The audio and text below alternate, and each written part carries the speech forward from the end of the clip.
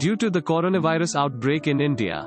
On Wednesday, the Central Board of Secondary Education (CBSE) postpones all exams of Class 10th and 12th board exams from March 19 to 31.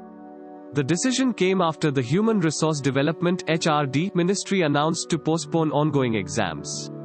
The Human Resource Development Ministry ordered the Central Board of Secondary Education (CBSE) and all other educational institutions to reschedule exams after March 31.